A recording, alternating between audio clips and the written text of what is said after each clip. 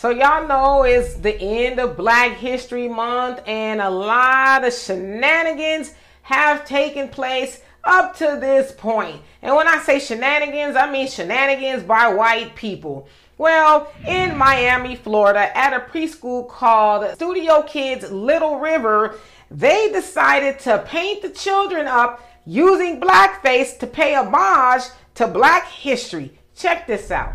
I was angry that somehow that, fell through the crack. And like I said, I wasn't sure how this came about and who decided to do this. But it seemed like it was multiple failures on the school's part. Courtney Politis says she contacted the daycare's owner. When I sent it to the owner and director, it was like, I'm sorry, with a question mark. I don't understand what's racist. We don't use those words.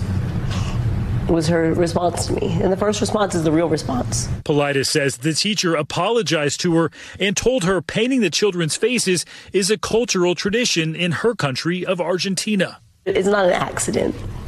You know better than especially being an educator. After the incident, the couple decided to pull their children out of that daycare. So as you saw there, the parents of one of the students was blown away, like, what's going on here? And as they said, the teacher was like, well, we don't even use the word racist. And in Argentina, this is what we do, which is true. It's weird. They have an obsession with blackface, but it's not just in Argentina, it's here in the United States. And in fact, it got started in the 1830s when white folks would run around dressed up as black people, trying to mimic black people, portraying the really big lips and, all in their movies and stuff. They thought it was funny, and they still do it to this day. But I want to know a couple of things. Why do white people think that's Black history? Like, that's all black people are, these minstrels and running around and, acting silly? Is that what we are to them? Well, of course, we know that's what they think of us. But the other thing, too, is, as I always ask, black parents, why do y'all keep sending y'all children to white schools? Now, I'm going to say this because, it's like the elephant in the room type of thing.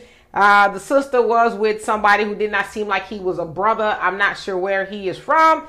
But, maybe that has a little bit to do with it. But I'm just saying, most people who got some sense, why are we sending our black babies to white schools? Like, how many times do we need to keep hearing about these schools doing this? This is not the first time.